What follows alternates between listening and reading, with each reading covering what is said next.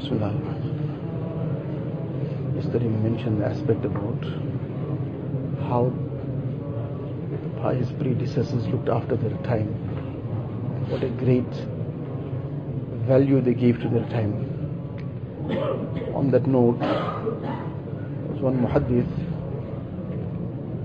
Yahya bin Ma'in, very, very great personality. So the narrator, Muhammad ibn Fadl, he is explaining that the first time that Yahya bin Ma'in came to me, he asked me immediately about a particular hadith sharif. So he wanted to hear it from me directly. He had received the hadith via somebody else. So he wanted to hear it from me directly, because this was a very important thing to try and have the least amount of narrators in the chain. It strengthens the chain of narration.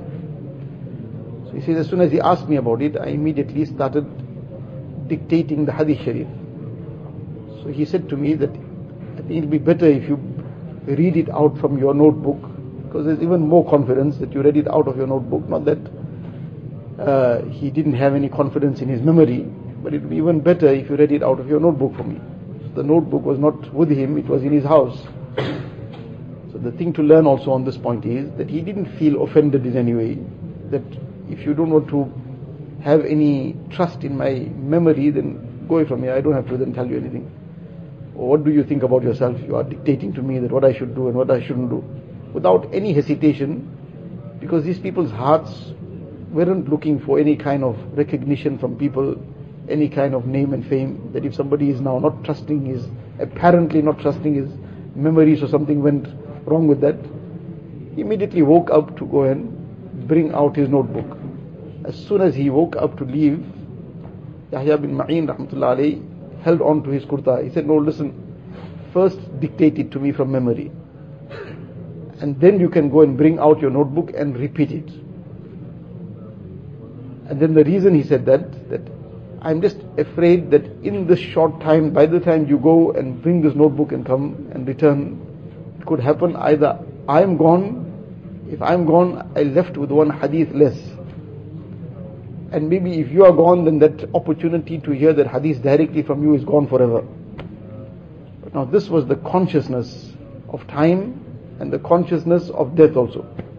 That how imminent that is. One muhaddith came to another great muhaddith, and immediately he first asked him that certain hadith you related from so and so, please relate it to me. The muhaddith related to him. After he related to him, now he's come from a long distance, a great personality, and immediately he first asked about this hadith without even greeting him. After the person related the hadith, now he greeted him, he made mu'anaqa with him, he made salam, mu'anaqa.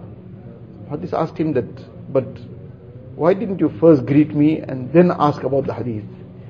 He said, I was just afraid that in that moment, by the time the greeting is over, what if either one of us pass away? This was the extent of their consciousness of both death and time. That every minute is very valuable, every moment is very valuable.